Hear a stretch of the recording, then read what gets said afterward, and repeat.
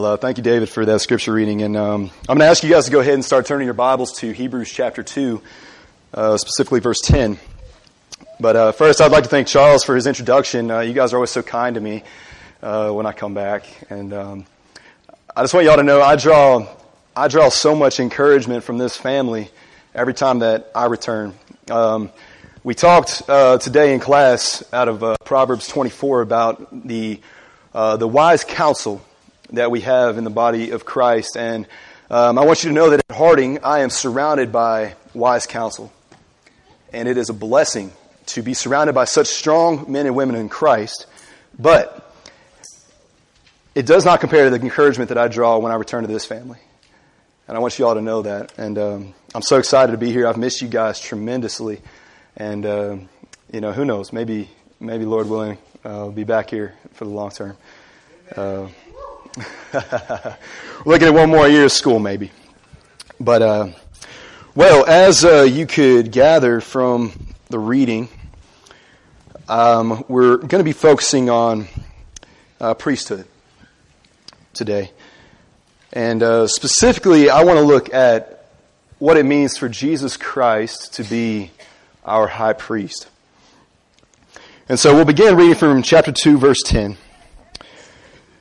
Hebrew writer says, "For it was fitting that he for whom and by whom all things exist, in bringing many sons to glory, should make the founder of their salvation perfect through suffering. For he who sanctifies and those who are sanctified all have one source. That is why he is not ashamed to call them brothers, saying, I will tell of your name to my brothers. In the midst of the congregation I will sing your praise. And again I will put my trust in him. And again, behold, I and the children God has given me. Since therefore the children share in flesh and blood, he himself likewise partook of the same things, that through death he might destroy the one who has the power of death, that is the devil, and deliver all those who through fear of death were subject to lifelong slavery. For surely it is not angels that he helps, but he helps the offspring of Abraham. Therefore he had to be made like his brothers in every respect, so that he might become a merciful and faithful high priest in the service of God, to make propitiation for the sins of the people. For because he himself has suffered when tempted, he is able to help those who are being tempted." So, since I have the pleasure of being here with you for the next 2 weeks, what I want to focus on here is what we see in verse 17. This nature of Christ, the role of Christ, his qualification to be our merciful and our faithful high priest. My purpose today is to try and break down, to unpack what it means for Christ to be our merciful high priest. What is entailed in his merciful nature as our priest. And next week, I'll try to unpack what it means for him to be our faithful high priest and what qualifies him to be such. But what we see here is that there is something necessary about his fleshly incarnation, his suffering, in order for him to be a merciful and faithful high priest. Jesus had certain requirements to fulfill in order to be called to the priesthood. But in order to understand these things, I think it's important that we step back into the world of the Old Testament, and we have to understand what the Levitical priesthood was in order to fully understand what it means to have a high priest in Christ of a different order, a new order, a better order, under a better covenant. And so, I'll take you back to the first high priest, Aaron. We find in Exodus that as Moses is on the mountain, Mount Sinai, God is giving him these 2 tablets of stone. He's giving them the commandments, the new covenant law for Israel. And he tells him, go down and appoint your brother Aaron and his sons to be a priest to me. Now, priesthood is a common phenomenon in the ancient Near East and in the Mediterranean world. Priests were the norm in cultic practices, and they share certain functions in common. The central concept of priesthood in a cultic practice was this idea of mediation between the sphere of the divine and the ordinary world. A priest, through his ritual actions and his words, facilitates communication across the boundaries separating the holy from the profane. So you have this idea of a mediator figure between God and man. The priests represented God, or in the case of the pagan cults, gods, to the people in the splendor of their clothing, in their behavior, in their oracles and their instruction. While in sacrifice and intercession, they represented the people to the gods.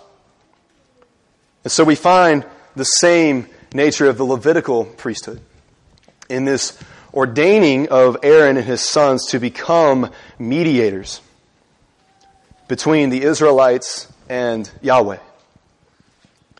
But they also exhibit the glorious nature of Yahweh to the people. Because if we remember, the Israelites said when they saw the glory cloud come down on Mount Sinai, they're trembling in fear. Moses, you go speak to God. You go speak to God. And you tell us what he says. We don't want to be near him. We're scared. So God can see. He says, okay. All right. If you don't want to know me face to face, well, my servant Moses will. And I'll establish a priesthood who will serve on your behalf.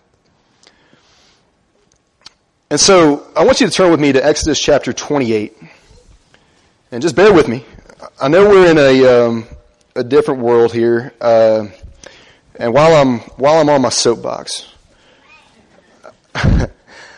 I'm coming to understand how important it is that we live in the Old Testament. It is critical that we have knowledge of the old law if we are to ever understand the new law of Christ. And so I'm going to spend some time here in Exodus this morning to lay this foundation of the priesthood. And we're going to see a couple of really important things, recognizing that there are such detail. God has exhibited such detail in his plan for the priesthood, for the nation of Israel, that all point towards Christ. And for to fully appreciate what Christ did in his incarnation, his ministry, and now his heavenly ministry, we have to understand what the old ministry was and why it was insufficient. So looking here at chapter 28 and 29, we have God commanding Moses regarding the priestly garments and then regarding the consecration of the priests. And I want to point out specifically four things. So beginning of verse 1.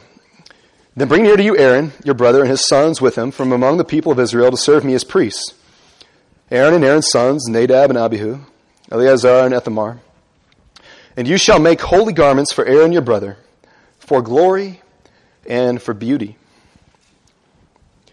He goes on to say, they shall receive gold, blue, purple, scarlet yarns, and fine twined linens. And like I just mentioned, this idea of clothing them in splendor, in royalty, that in some way they can represent the holiness, the majesty of Yahweh to the people. Right? But then he goes on to describe there's these specific garments that the Israelites are to make for these priests. One is a breastpiece, an ephod, a robe, a coat of checker work, a turban, and a sash. Now, I want you to notice specifically what is important about the breastpiece, the ephod, and the turban. So we look down at verse 9. You shall take 2 onyx stones and engrave on them the names of the sons of Israel. In verse 12, you shall set the 2 stones on the shoulder pieces of the ephod as stones of remembrance for the sons of Israel. And Aaron shall bear their names before the Lord on his 2 shoulders for remembrance. So if you can imagine, he's got this ephod that he's wearing, and he's got these 2 shoulder pieces in which they now are going to place 2 onyx stones that have in the engraving of the 6 names on each stone of the sons of Israel in the order of their birth. And he's going to wear those on his shoulders. Now, verse 15, you shall make a breastpiece of judgment. And again in verse 21, there shall be 12 stones with their names according to the names of the sons of Israel. In verse 29, so Aaron shall bear the names of the sons of Israel in the breastpiece of judgment on his heart when he goes into the holy place to bring them to regular remembrance before the Lord. So now, not only does he have these two onyx stones that bears the name of the sons of Israel on his shoulders, he's going to wear this breastpiece with these 12 precious stones bearing each the name of one of the sons of Israel, now covering his heart.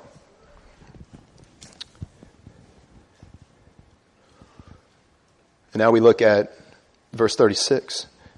You shall make a plate of pure gold and engrave on it like the engraving of a signet, holy to the Lord, and fasten it on the turban. Verse 38, it shall be on Aaron's forehead, and Aaron shall bear any guilt from the holy things that the people of Israel consecrate as their holy gifts. It shall regularly be on his forehead that they may be accepted before the Lord. So try and get this image with me. This is all very symbolic. In these priestly garments, Aaron is now going to bear the names of the sons of Israel on his shoulders. He's going to bear the names of the sons of Israel on his heart. And he's going to bear their guilt now, but also their holiness on his own head when he enters the tent of God, the tabernacle. I think the significance of this, and you can probably know where I'm going, but especially when we consider the Day of Atonement, one day of the year, the high priest is going to adorn these garments, and he is going to walk into the most holy place, and he is going to make atonement for not only his sins, but the sins of the entire nation. And as he walks into the throne room of God, he is bearing to remembrance the names of all the tribes of Israel. He is bearing the nation on his shoulders, he's bearing the nation on his heart, and he's bearing the nation's iniquities on his own head. Now, you probably have heard this image in the Old Testament, throughout the Psalms maybe. Your guilt be upon your own head, or your sin be upon your own head. And it occurred to me what that actually means, because in the consecration of the high priest and in the sacrificial system, the Israelites, when they brought a ram, a bull to sacrifice, or when consecration was made, they placed their hands upon its head and its throat was slit. This symbolizing your guilt is now being put upon the head of this animal, and he is bearing your guilt. He's bearing the penalty that you owe me, but I'll allow you to cast it upon him. And so at the high priest, what we see is he is bearing the guilt of the sons of Israel on his own head when he goes and makes atonement. But not only is he bearing their guilt, he is actually coming in to make supplication. He's coming in to make merciful, prayerful, relent on behalf of God. He comes in, God, I bear the shame of the disgrace of our sin before you, but Lord, be merciful. Remember your promises. Remember the children that you have brought out of exile, that you brought out of slavery. Remember the promises that you've made. And forgive us. That's the role of the Aaronic priesthood.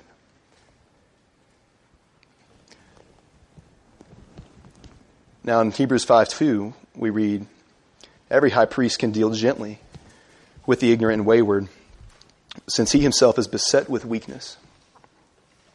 Because of this, he is obligated to offer sacrifice for his own sins, just as he does for those of the people.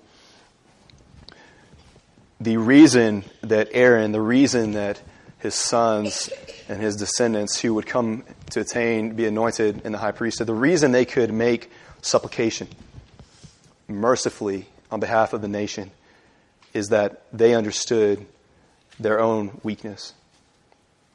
The high priest was among his brothers. He was one of them. He shared in their suffering. He shared in their iniquity. And so he can mercifully go on their behalf into the most holy place. And so with that in mind, we now look at what the Hebrews writer is trying to argue is the high priesthood of Jesus Christ. Get back to my text here.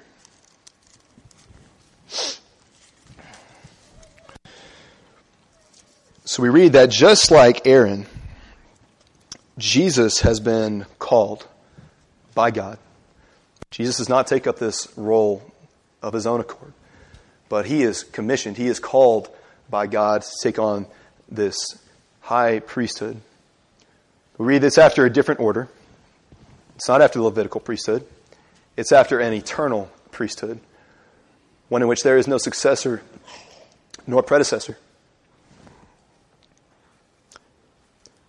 But Jesus' consecration, unlike the one in which Aaron has placed his hands upon the head of the bull, Jesus' consecration is going to come through his own suffering and his own sacrifice.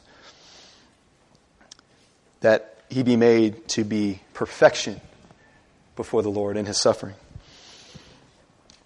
We read in Philippians chapter 2. He who, though he was in the form of God, did not count equality with God a thing to be grasped, but emptied himself by taking the form of a servant, being born in the likeness of men, and being found in human form, he humbled himself by becoming obedient to the point of death, even death on a cross. Chapter 2 here, we see that Christ had to be made like his brothers. Christ had to empty himself of all things divine. That in bearing up with the sufferings of humanity and showing himself to be obedient through it all, he might be worthy to attain to the priesthood that is eternal. That he might be worthy to enact mercy on our behalf to the Father. The humanity of Christ, as we read here in verse 14, that he had to share in flesh and blood. He partook of the same things. Because his help is to the offspring of Abraham, not to angels. The humanity of Christ is essential to his qualification to be a merciful high priest in the service of God. I think that sometimes we neglect to understand that Christ was a man. I think we focus a lot on his divinity. And even when we try to grasp this idea of Christ as fully human, we're grasping. We're trying to understand it, and we can't quite. And I think sometimes we look at Jesus and we look at his ministry and we look at the miraculous works. We look at this profound wisdom that he exudes and we say, there's no way that he is like me. There's no way that he fully understands what it's like to be me.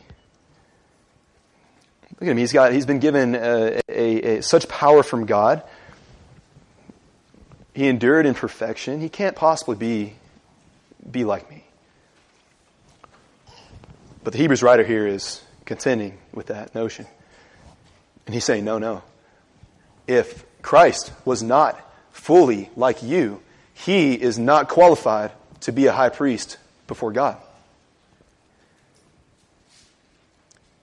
It is necessity that Christ fully took on humanity in order that he can understand our situation before the throne room of God. And understand he does. And so just as Aaron served gently and mercifully on behalf of his brothers because of his own weaknesses, Jesus was also subject to all the weaknesses of the flesh, although he remained pure and without sin. And thus, Christ was under no obligation to make sacrifice for himself. But rather, he became the perfect sacrifice, once and for all. That this perpetual system of sacrifices has now come to an end because Christ offered it one time, and it was perfect. Christ suffered obediently on our behalf. And what we see is Christ entering the throne room of God in not the earthly tent, but the heavenly one, and he too bears the ephod and the breastplate and the turban that says, God, remember my children, remember my people, remember my spiritual Israel now, my church, as I stand here before you. And he wears this turban that says, Holy to the Lord. Bringing his church in mercifully before the Father. And I think that is a powerful image. It's in his full humanity that Christ has suffered every temptation and trial common to man. As much as he has suffered with man, he is able to mediate on our behalf to the Father, demonstrating his mercy. So again, to not accept the full humanity of Christ is to reject him as the high priest capable of mercifully mediating on fallen humanity's behalf. The supreme qualification of Christ as an appointed high priest lay in the reality of his sufferings, which made him perfect by obedience. And these sufferings were not limited to the cross, but to every trial and temptation common to man in his fleshly weakness. In order to act on behalf of men, Jesus had to be fully man, fully like his brothers.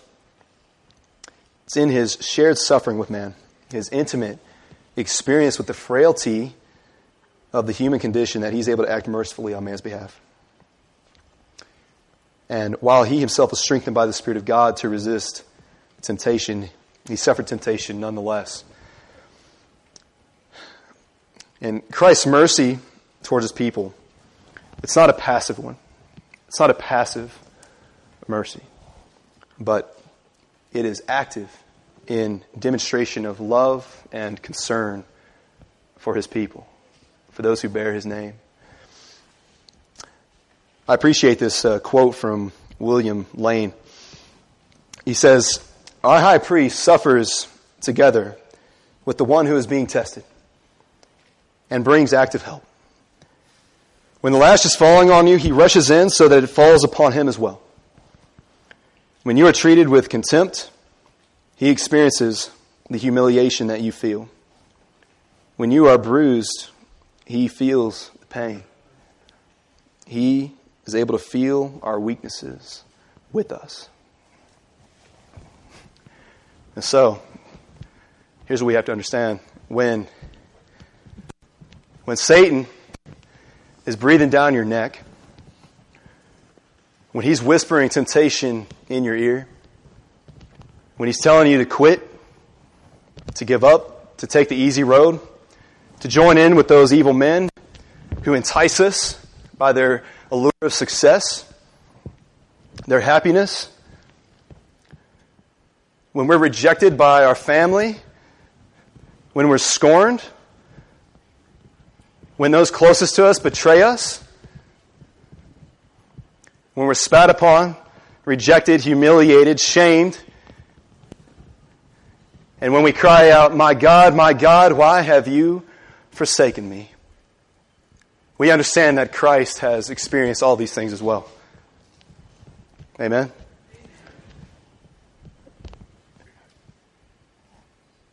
We experience nothing that Christ himself has not shared with us. And this is the good news for us.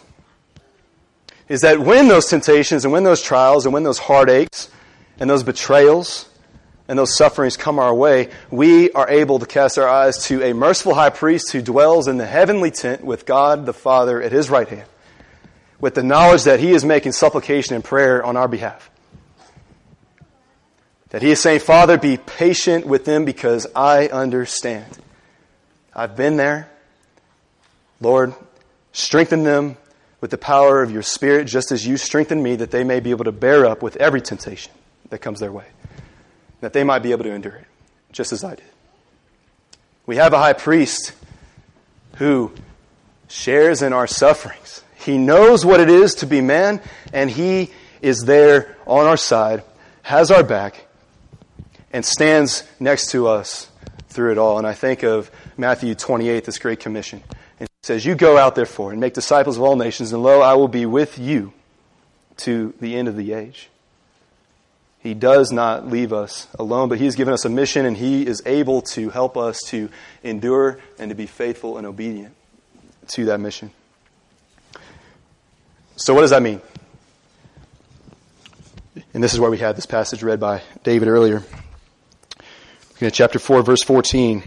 Since then, we have a great high priest who has passed through the heavens, Jesus, the Son of God. Let us hold fast our confession. For we do not have a high priest who is unable to sympathize with our weaknesses, but one who in every respect has been tempted as we are, yet without sin. Let us then with confidence draw near to the throne of grace, that we may receive mercy and find grace to help in time of need. We hold fast our confession when trials come. When the stakes are high, when we have to give up that which we want to hold on to, we hold fast our confession. We recognize that we have a high priest who is sympathetic toward his people. We have a high priest that bears each and every one of our names before the throne of God. We have a high priest that declares us holy to the Lord. And in that knowledge, we confidently draw near to the throne of grace in our time of need, knowing that in Christ, the veil that separated the profane from the holy has been torn. We now have access to the face of God. And just as Moses, we see God face to face through Jesus Christ. It's through Christ that we have access to the Father. So, in conclusion, perhaps there's one in here that does not yet know Christ. Perhaps there's some listening to this now that say, I don't understand how the God who has had all things subjected to His feet, who reigns on high, how He can possibly understand what it is to suffer in this world.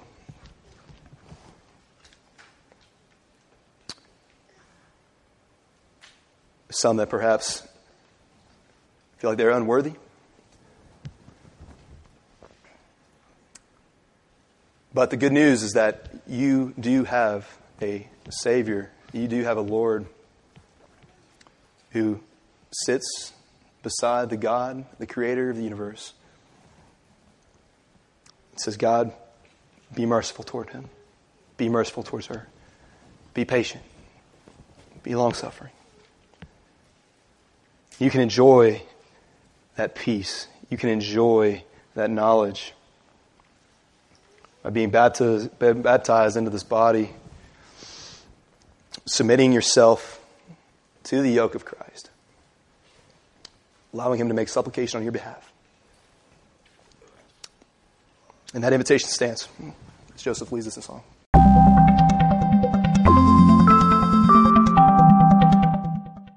Well, good morning again, everybody. I don't think I got to see some of you last week, but I'm really glad I get to see you this week. And I'm especially glad that I happen to be here for this Fellowship Sunday. That's really exciting, and hopefully everybody will stick around to enjoy that. Well, we'll go ahead and turn to Hebrews chapter 3, where we just had our reading.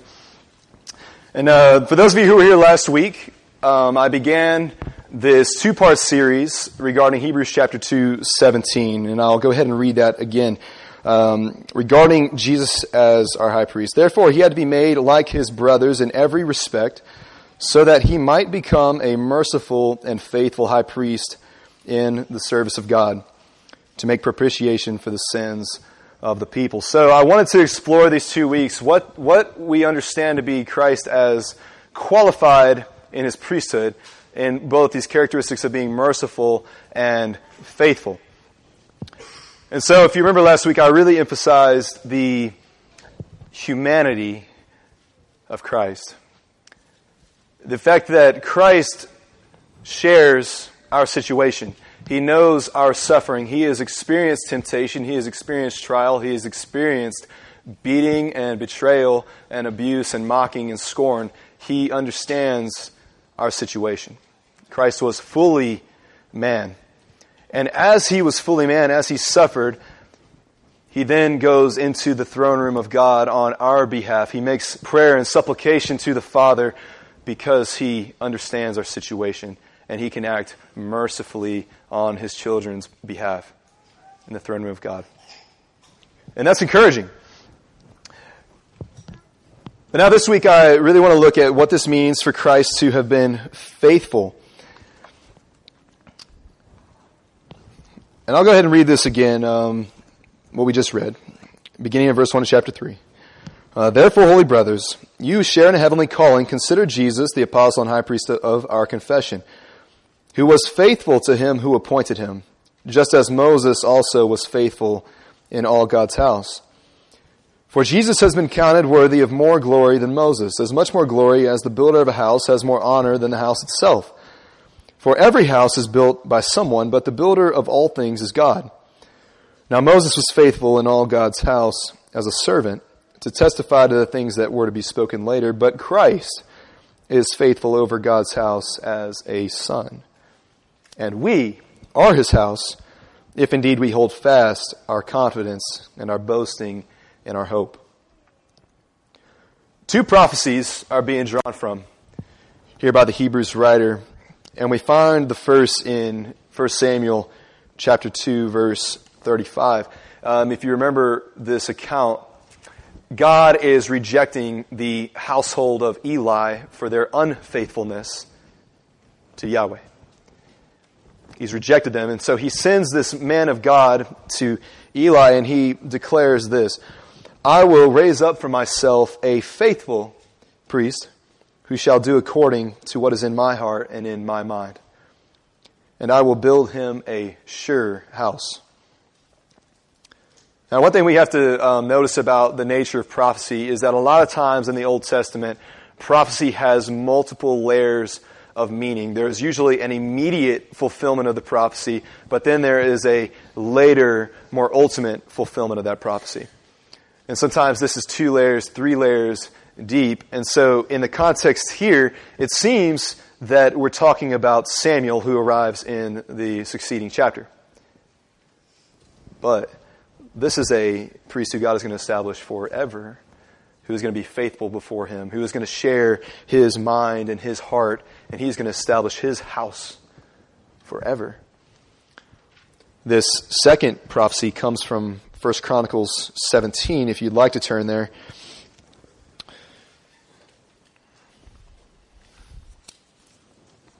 So this is in context of David desiring to build a house for the Lord.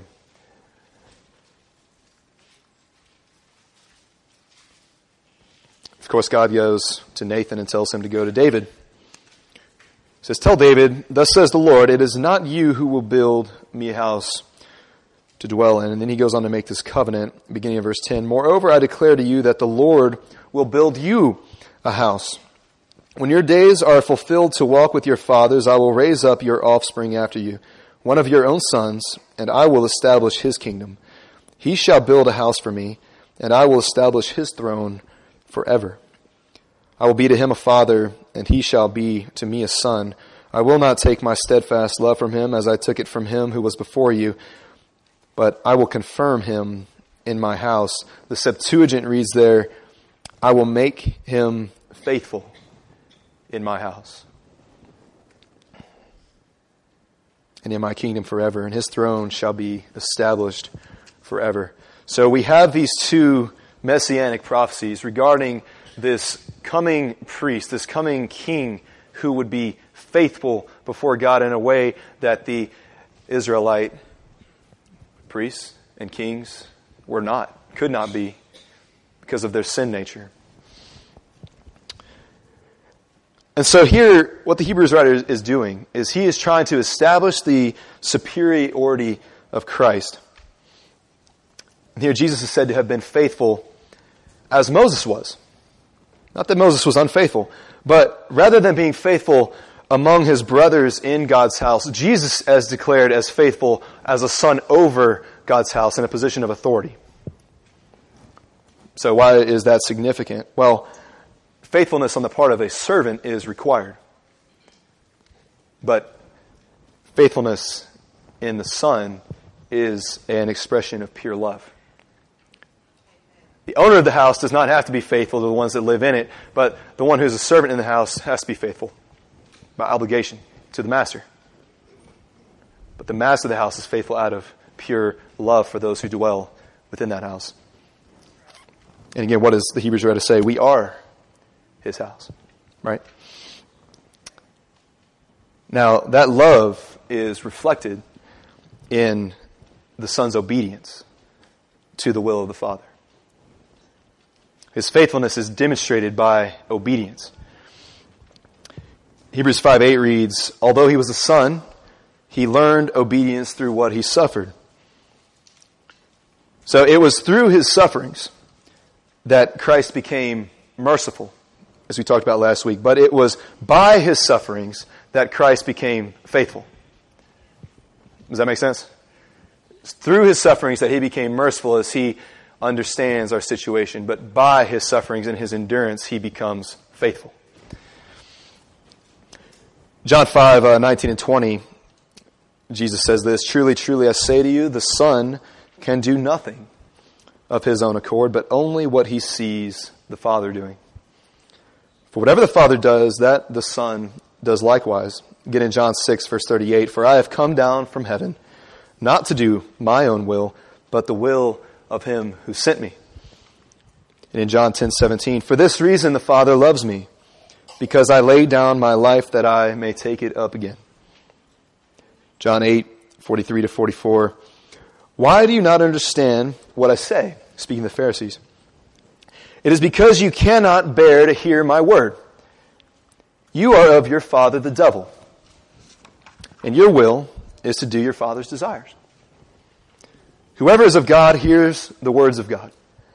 The reason why you do not hear them is that you are not of God. And this is exactly why the sons of Israel were destroyed in the wilderness. Hardness of heart and an unwillingness to listen to God. Right? No matter what God does, no matter him bringing them out of exile, right, out of slavery in Egypt, taking them across the Red Sea, dropping bread from heaven that they may live, that their sandals might not be worn out, that their clothes might not become tattered.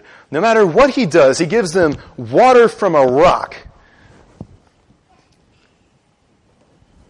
destroys the idols of Egypt, do these miraculous signs. No matter what he does, the Israelites don't want to listen. And this starts, like I mentioned last week, at Mount Sinai. As soon as God speaks in the glory cloud, the Israelites say, we don't want to hear from God. Moses, you go up and you listen to him, and then you come and tell us. So from the very inception of this people, they have steeled their hearts, as Zechariah says, diamond hard before the Lord. They refuse to listen. It's because they're not of God. And this is an important point. One cannot properly obey that which one has not clearly heard. You cannot be obedient to God unless you have heard clearly his commands. Stayed last night with the Edwards family. I'm sure that if Ronnie were to give some sort of instruction to his daughters, if they were playing around and they weren't listening, right, and they're running around and they're just ignoring Dad, well, they're probably going to be unsuccessful in accomplishing whatever task Ronnie had just told them to do. And they're probably going to get a spanking. Amen? Right? They're going to go into timeout and they're going to get, they're going to go in the corner and be quiet for 5 minutes. Right? You can't obey if you don't listen. Otherwise, you're doing the will of your own heart. And this is what stands out about Jesus' ministry, is that his ear was constantly attuned to the will of the Father. Jesus, from the time he was a child, is in the temple, discoursing with the Pharisees, teaching, because he says, I have to be in my Father's house.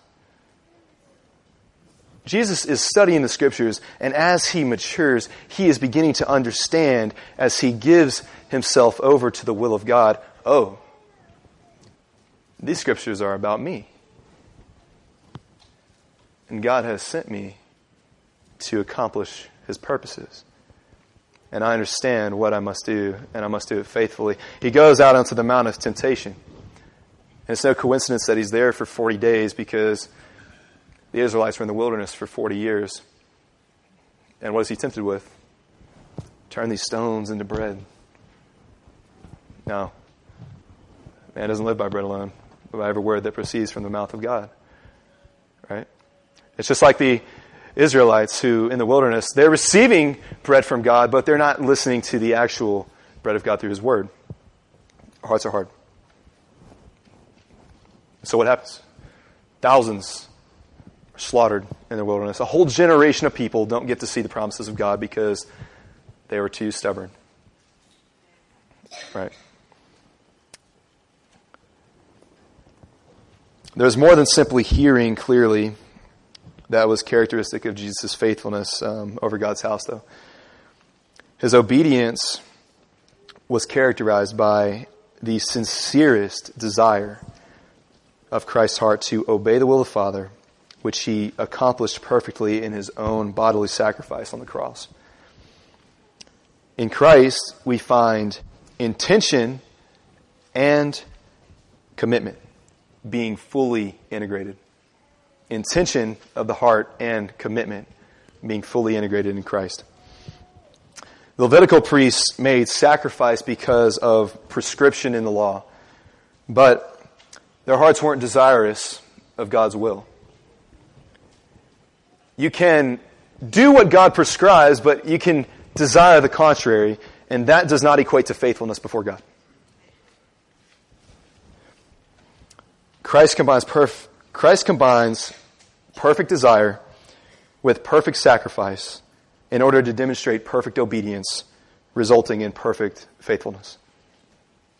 Let me say that again. Christ combines perfect desire with perfect sacrifice in order to demonstrate perfect obedience, resulting in perfect faithfulness. So, what does it mean to know that we have a faithful high priest? The intent behind this preacher's writing this sermon of Hebrews was to bring forth a commitment to leave behind the things of this world and to radically walk in obedience to the one whose superiority, faithfulness, and mercifulness towards his children demands it. He demands it. There is no greater authority to which our obedience and trust ought to be given. There is no one higher to whom we ought to have a more attentive ear. There's no one, because he alone is worthy. He alone is worthy. We must demonstrate that we're indeed the Son's faithful house by proving our faithfulness. In the case of a house church, to whom the Hebrews writer makes this address, this called for extreme courage in the face of persecution. It'll mean the same for us, But today perhaps it simply looks like integrating the desires of your heart with an attentive ear to the Lord's commands. That's the essence of faithfulness. We're not always going to be facing persecution. We're not always going to have the threat of martyrdom lingering over us like some do in the world. Indeed, they take up the cross of Christ. And they're faithful as the Son was faithful, should they maintain their confession. But for us, faithfulness looks like transforming the desires of our heart and conforming it to the will of the Father. But not only having the desire of our heart, but combining that and meeting it with intentionality and following obediently to His commandments. The two have to go in tandem. Faith does not exist without obedience, but faith also doesn't exist without a desire to pursue the will of God.